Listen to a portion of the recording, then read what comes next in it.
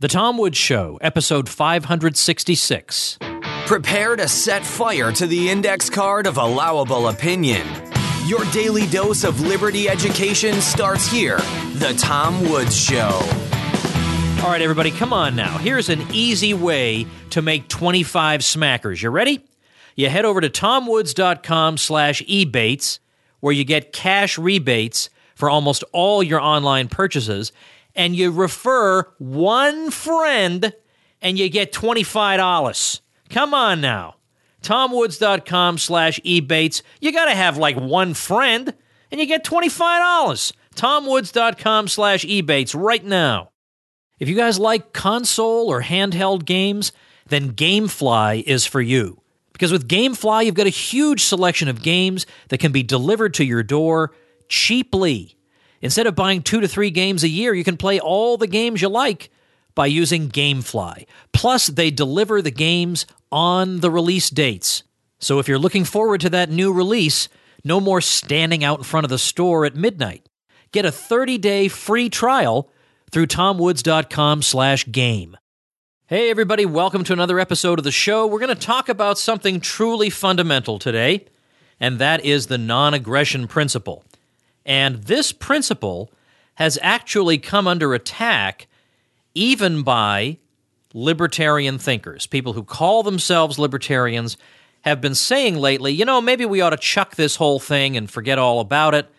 And I want to talk a little bit about that. And joining me to do that today is who else? Our old friend Stephan Kinsella, who is a tremendous libertarian legal theorist. He's the author of Against Intellectual Property. He's the author of many important and path-breaking scholarly articles in the libertarian tradition. And you can follow him over at stephankinsella.com.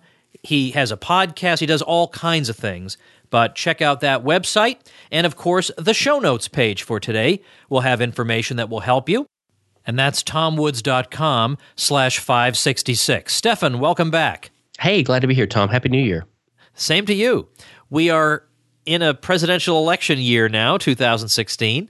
You know that Austin Peterson is running for the Libertarian Party nomination. He has been critical of the non-aggression principle. So I thought the non-aggression principle, believe it or not, is a topic I have not covered.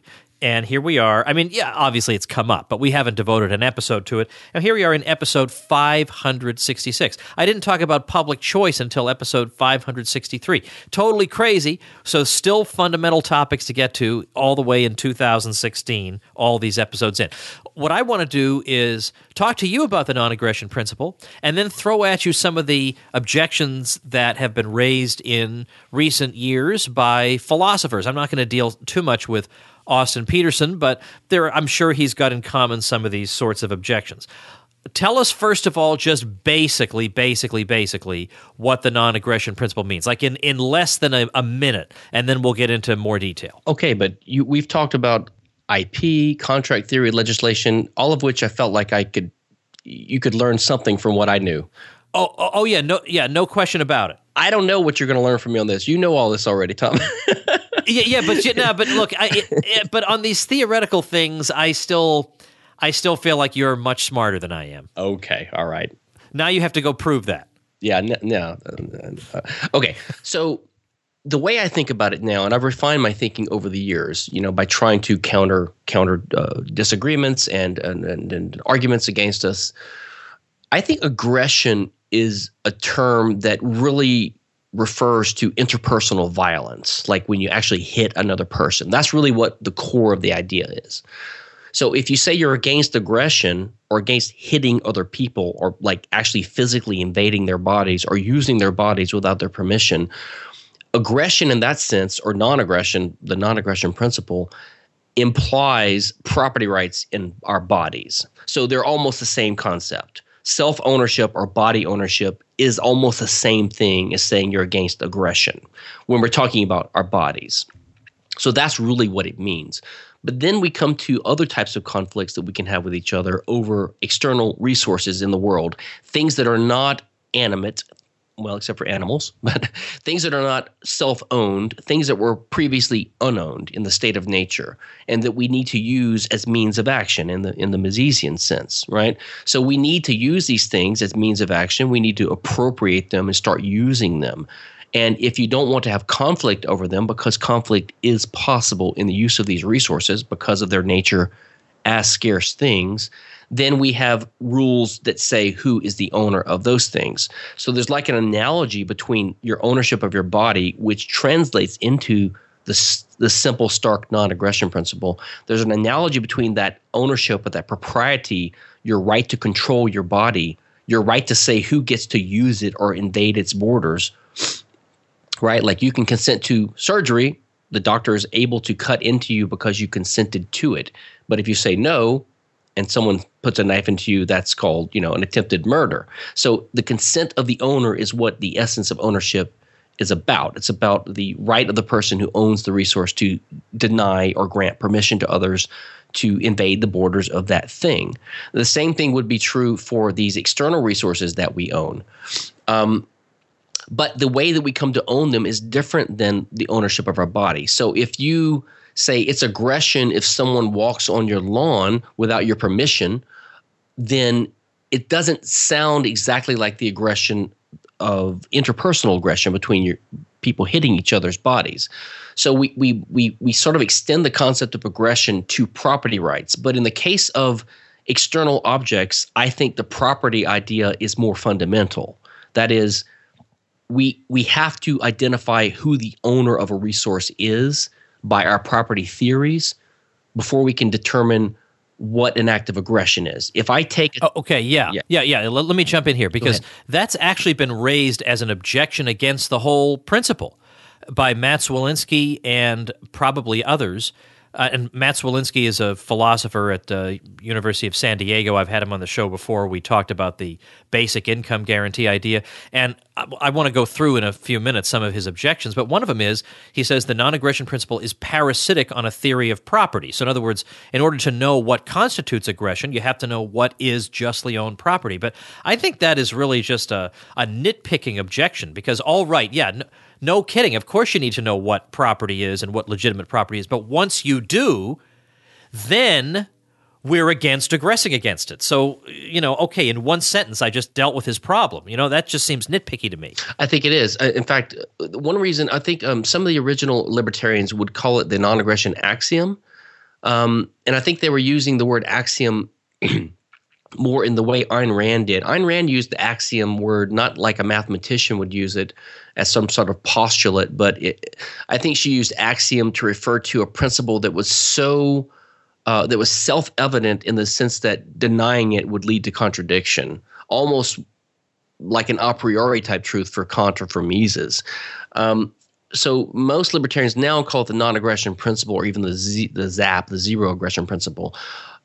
I tend to think of the non-aggression principle as just a short summary of what we believe in. It's basically a stand-in for our property theory. But the property theory is, in a sense, more fundamental. I agree. All right. So now that we've got this all out of the way, and that's the basic gist of it, we have to deal with some objections that have been raised. And it's become really fashionable, for some reason, especially among philosophers, to attack the non-aggression principle, and by implication to suggest that libertarians who really think it's something important are, kind of simpletons. They're not as advanced as the rest of us are, and so they're gonna show us. Now, Matt's a sweet guy, and I don't think he's an arrogant guy, but that's the spirit of this that I've gotten from a lot of people. So let's talk about. I'm not going to go through these in order, but this is just from an article that Matt wrote called 6 Reasons Libertarians Should Reject the Non-Aggression Principle.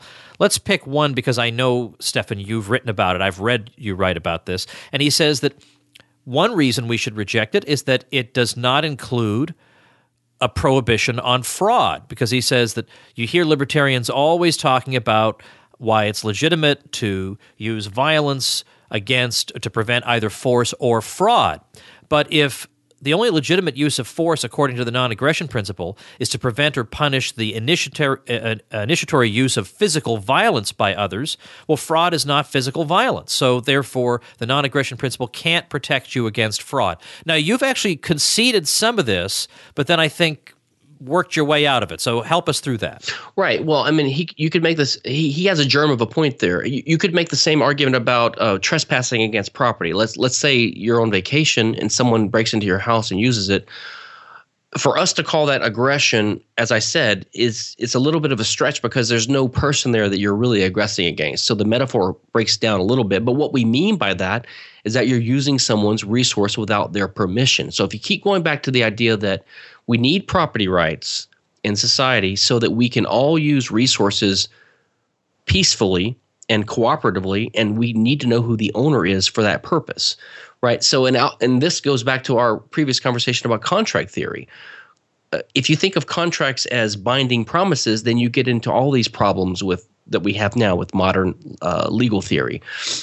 If you understand that the essential human right, that all human rights are property rights, as Rothbard pointed out, and that property rights are identified in accordance with three or four very, very simple rules: the Lockean rule of appropriation, the rule of contract, like you can contractually transfer your resources, and then some kind of rectification rule, like if someone harms you without your permission, then they owe you some kind of recompense, and maybe they lose some of their property rights to the extent that they need to compensate the victim.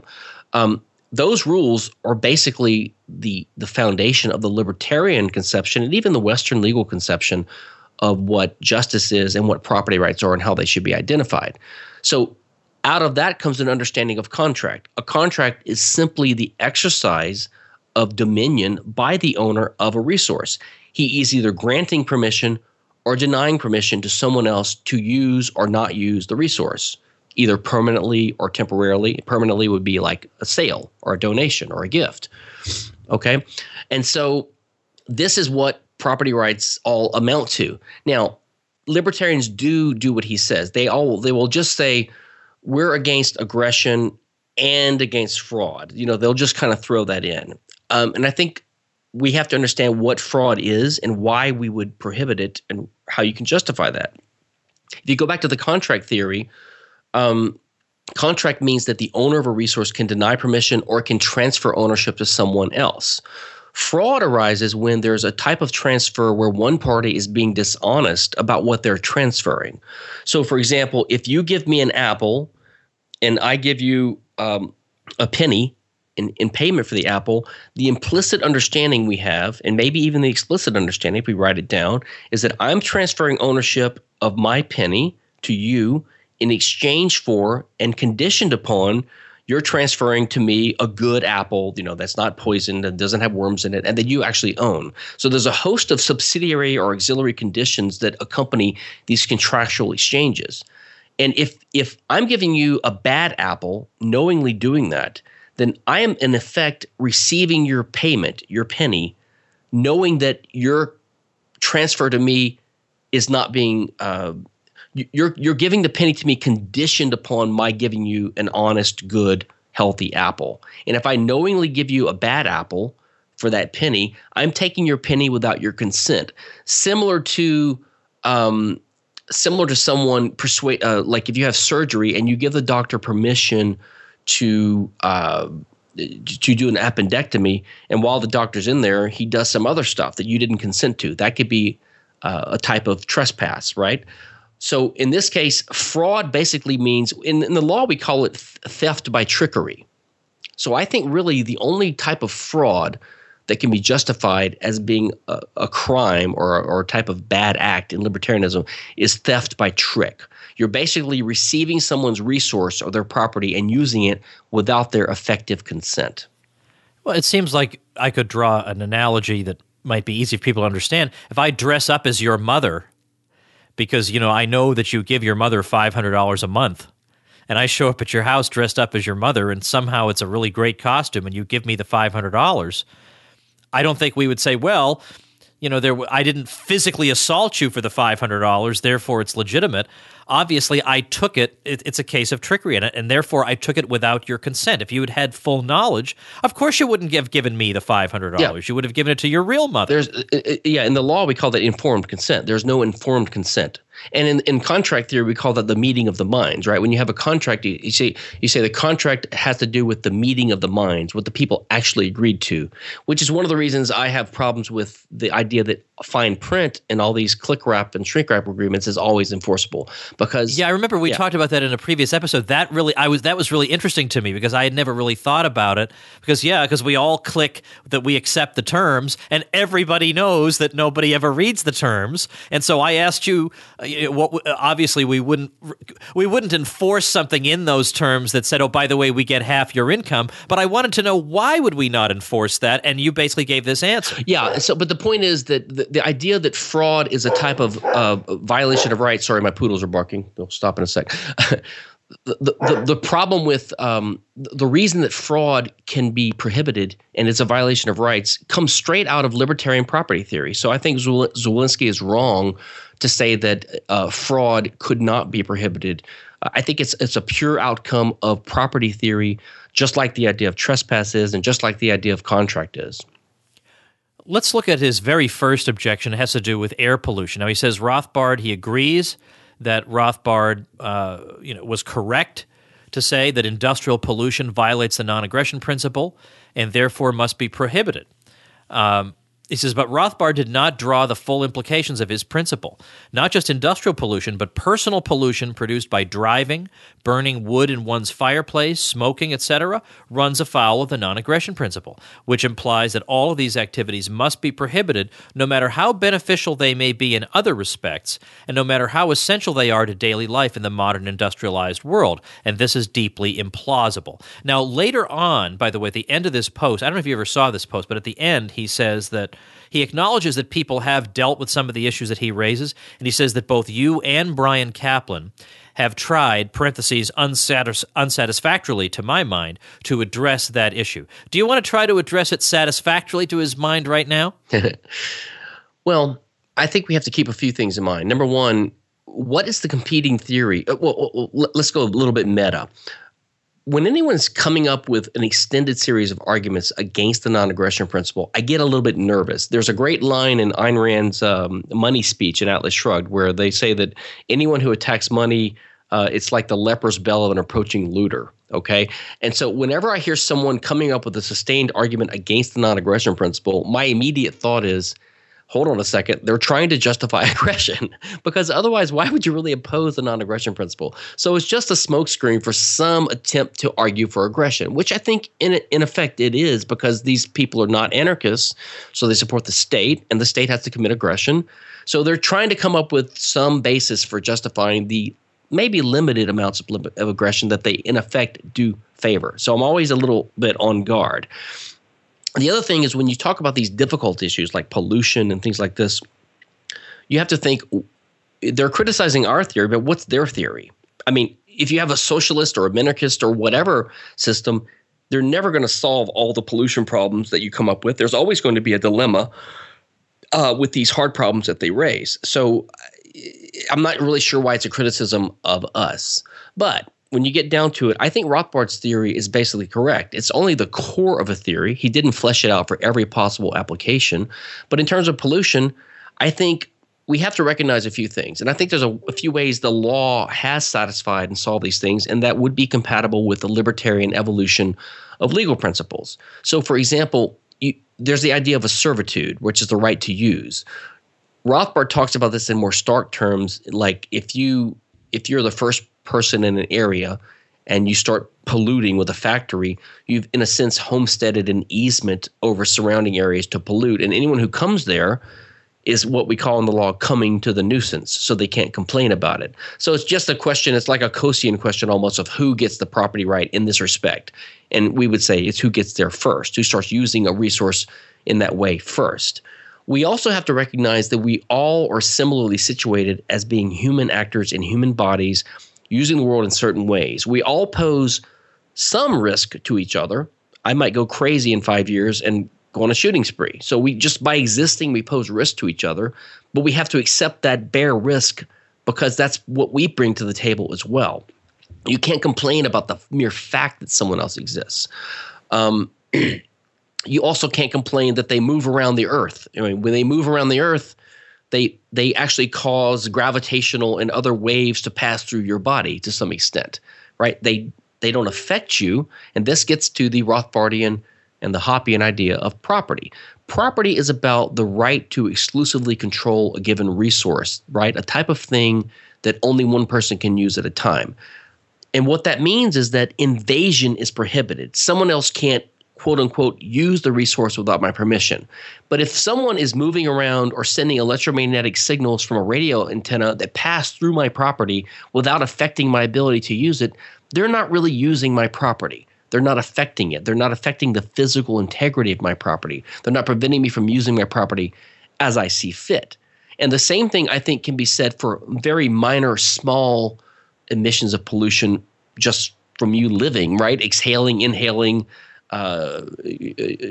etc. These things have to be tolerated in society because everyone does them and they're part of what it means to live.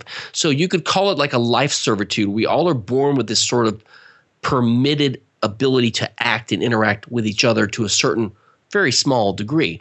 But when it gets to a larger degree that's measurable and actually starts affecting the ability of people to enjoy and use their resources, like major scale pollution, at that point in time, it rises to the level of something that's actionable.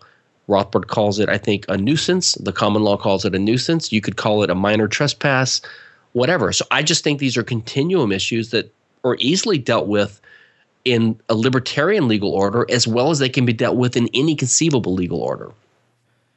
Well, related to the pollution objection is that the non-aggression principle prohibits small harms for large benefits. And again, he gives a couple of hard cases. Let's take just a brief moment for this message, and then I'm going to give you this hard question. I know I have a lot of game players in my audience, and GameFly is an easy way to play a lot of games and spend just a little money. Instead of buying 2 to 3 games a year, you could get an entire year's worth of the GameFly service and rent as many games as you want. With no late fees, with a pre-addressed envelope for easy returns, there's no contract, you can cancel anytime, and rentals will ship to arrive to you on the actual game release dates. If you're interested in brand new games, they'll arrive to you on the day of release. And if you decide you like a game, you can keep it at a heavily discounted rate.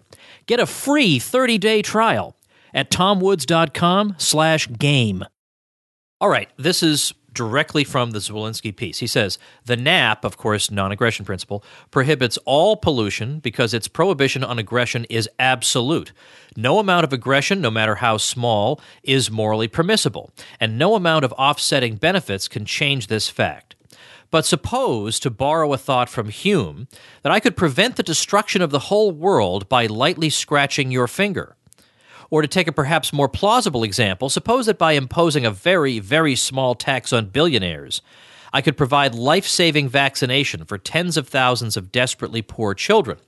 Even if we grant that taxation is aggression and that aggression is generally wrong, is it really so obvious that the relatively minor aggression involved in these examples is wrong, given the tremendous benefit it produces? What do you say to that? The tactic he's using is something I've seen in a lot of conservatives who will say they value liberty.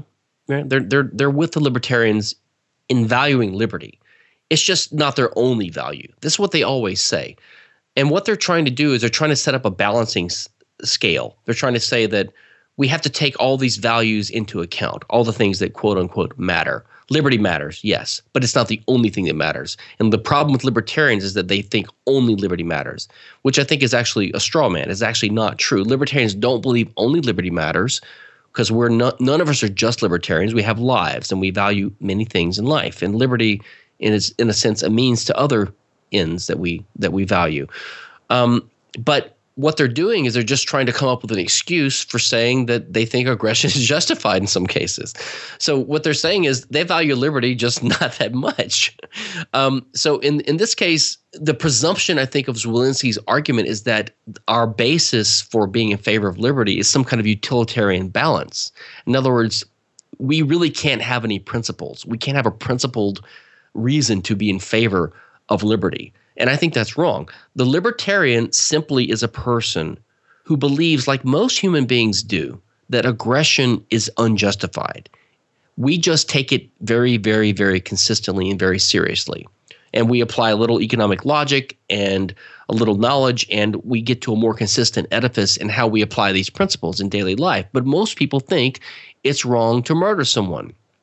These hypothetical examples that people like Matt come up with, well, first of all, they're absurd because the government does not, in fact, do good with its very limited ability to tax only billionaires. And in fact, that's not realistic because they would never only tax billionaires, and they would never only do good with the money that they took. So the examples are just absurd in the first place. So they can only serve to be an attempt to justify something similar to what we have now, which is basically a semi-socialist, very large mixed state system that taxes people, redistributes wealth, puts people in jail for not obeying the laws, drug laws, tax laws, conscription laws, antitrust laws, etc. So I think this is just really a backdoor argument to justify the existing order or something like it, or something like even a quasi-minimal state that we would all, you and I would agree is still too tyrannical. So I'm not sold on this idea. I don't think that the argument for rights is based upon the idea that that we're doing more a net sum benefit for people. Like it's not, we're not all utilitarians like this argument sounds like. So I would say it's wrong to take money from Donald Trump and to give it to poor people, not because the poor people aren't made better off and made more better off than Trump is made worse off, but because it's wrong to steal. The principle I have is that it's wrong to steal. And I don't see how pointing out the fact that some people would benefit from an act of theft means that it's not an act of theft. Let's do this one on risk, because you've already hit on the subject of risk. He really takes this to an extreme with an example by David Friedman. Well, I guess not really an extreme. I mean, your point that basically by existing, we're all theoretically a risk toward other people. That was the Thomas Hobbes view. Everybody is equally the murderer of everybody else. But that doesn't justify preemptive murder of everybody. But here's what he says. The NAP clearly implies that it's wrong for me to shoot you in the head. But to borrow an example from David Friedman, what if I merely run the risk of shooting you by putting one bullet in a 6-shot revolver, spinning the cylinder, aiming it at your head, and squeezing the trigger? Thank goodness I don't have Walter on for this episode. I can't imagine what the answer would be. What if it is not one bullet, but 5? Of course, almost everything we do imposes some risk of harm on innocent persons. We run this risk when we drive on the highway. Parentheses, what if we suffer a heart attack or become distracted? Or when we fly airplanes over populated areas. Most of us think that some of these risks are justifiable while others are not, and that the difference between them has something to do with the size and likelihood of the risked harm, the importance of the risky activity, and the availability and cost of less risky activities. Right. But considerations like this carry zero weight in the NAP's absolute prohibition on aggression. That principle seems compatible with only 2 possible rules. Either all risks are permissible because they're not really aggression until they actually result in a harm, or none are. And neither of these seems sensible. Well, so I think what he's doing here is I wouldn't call the non-aggression principle absolute. If you call it absolute, it doesn't mean it's not nuanced, right? We have difficult cases. We have continuum issues. Those issues exist for any political theory. The fact that Zawolinsky thinks that the non-aggression principle, as he states it so starkly and simplistically, doesn't tell you immediately what risk levels are permissible doesn't mean that there's a better answer. What do? We have a legislature that comes up with a statute. We have the Federal Aviation Administration with a bunch of regulations. Why is that something that's even better? So the thing is, trying to find a hole in the non-aggression principle to say that it's not justified, to justify an intentional act of aggression, which is what they ultimately want to do, just doesn't work. In these particular cases, I think that theorists have made some headway, actually. These are not easy issues. In some of my writing on rights theory, I've got this thing called estoppel, which is where I come up with a rights theory based upon the common law idea of estoppel, which is that you cannot consistently maintain an ethical position that contradicts another position that you're simultaneously maintaining, right? Or that was implied in the action you just committed. I mean, just a nutshell version, if you commit an act of murder, you really have no grounds to complain if the victim's family wants to have you executed in return, because you've shown that you don't value life, so you'd be stopped from complaining, right? In terms of these probability issues, the law has dealt with these issues by having different degrees. Like you can have first-degree murder, second-degree murder, negligent homicide, and something totally unintentional where there's no, like if you have a seizure and your arm hits someone and they die, you didn't even commit a wrong at all. It wasn't even an intentional action. So you have a continuum between intentionality of actions. And I think you could also have something about probability. So, for example, I've argued that the reason why we talked about fraud earlier, libertarians also say that threats are not permissible, right? Like I say, you can't commit aggression or threaten aggression or commit fraud. They always throw in threats as well. And so I've worked on why are threats impermissible.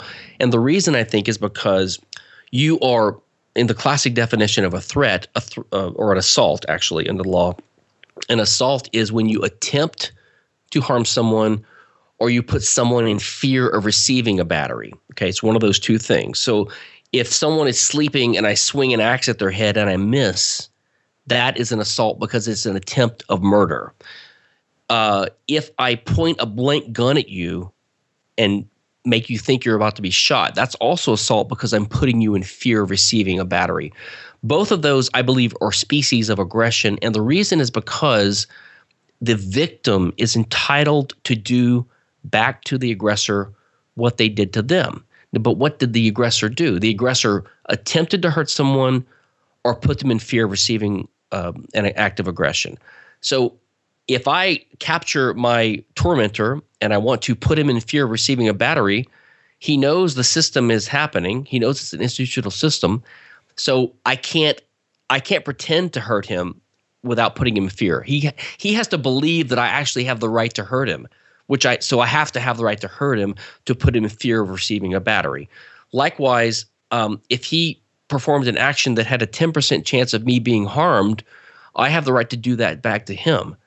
But since I have to do it intentionally, I can't make it 10% likely unless I reduce something else. So I can reduce the severity. So there's different ways you can balance these things out, or you could imagine juries would find creative ways to balance these things out. But they would take into account the probability of harm. So, and also the other consideration is in any legal system, you have to imagine that de minimis harms would not be actionable, because any attempt to enforce your rights is going to involve the community somehow, your insurance company or your neighbors or some posse or a jury or something. And if you're just always a litigious person suing for very tiny things, you're going to be just a bother to everyone. And so those types of little de minimis things are going to tend to be ignored by the legal system, because you should just handle those yourself or ignore them and don't bother us to help enforce those kinds of trivial rights. So I think you can see how over time you would have developed a spectrum of minor risks, things that we all do that people have to tolerate, things that get to be more appreciable and actionable, and people can take actions based upon those with a developed legal system. So I don't see that there's any reason why a legal system based upon libertarian property principles couldn't address these issues as well or better than a legislative approach or whatever the quasi mini statist approach of the minarchists would be. Well, in a way, I've done you an injustice here, Stephan, because I've left for the end one of the thorniest or at least most controversial questions, and that is the issue of children. So I've got a 5-year-old, and I decide not to feed that 5-year-old, and I haven't. If you were to force me to do the positive work of feeding the child, that would be aggression, because you don't have any right to force me to do things. That would be aggression. So therefore, I am, even if we may all admit this is a moral abomination, I'm certainly within my rights to starve the child. according to the non-aggression principle. Why is that not the best way to think about the non-aggression principle? Is there a way out? I actually think this is an easier one than some of the others. And this is probably an issue that you and I would probably agree on, and maybe not every other anarcho-capitalist. Maybe Rothbard, maybe Walter Block wouldn't agree with this completely. My view is that you can incur responsibility in life. Look, I agree with the libertarian idea that there are no positive rights. There are no positive obligations. That is, the basic rights we have are negative. They're rights that other people refrain from taking actions that they're not permitted to do. But we don't have the right for them to act in our behalf. But I think that means that you don't have any unchosen positive obligations. But you can acquire an obligation by your actions. So for the example I give is, if you push a stranger into a lake, then you have an obligation to jump in and rescue them because you caused the harm, and you have an obligation to minimize the harm that you've done to this person. Whereas if you're walking by a lake and you see a stranger drowning, you don't have the positive legal obligation to jump in and save them. I would say you have a moral obligation, perhaps in some context, but not illegal. But your action of pushing them, if you cause the harm to someone, then that does give rise to an obligation to reduce the injustice that you've done to them. And I would make an analogy to that to having children. There is a natural process that we're aware of that gives rise to the existence of children. We create children by our actions, and these children by nature are helpless and independent on their parents. And therefore, I believe that if you voluntarily procreate, you do have a positive and even legal obligation to support that child. Whether you can actually have a legal order that has some enforceable rules that come in and do that is probably difficult, because it's difficult to make someone sing a song that they promised to sing. It's difficult to make someone be a good parent by a threat of compulsion. But that is the basic situation. So, for example, in Louisiana, where I'm from, it's based on the Napoleonic system. And there's a practice called forced heirship.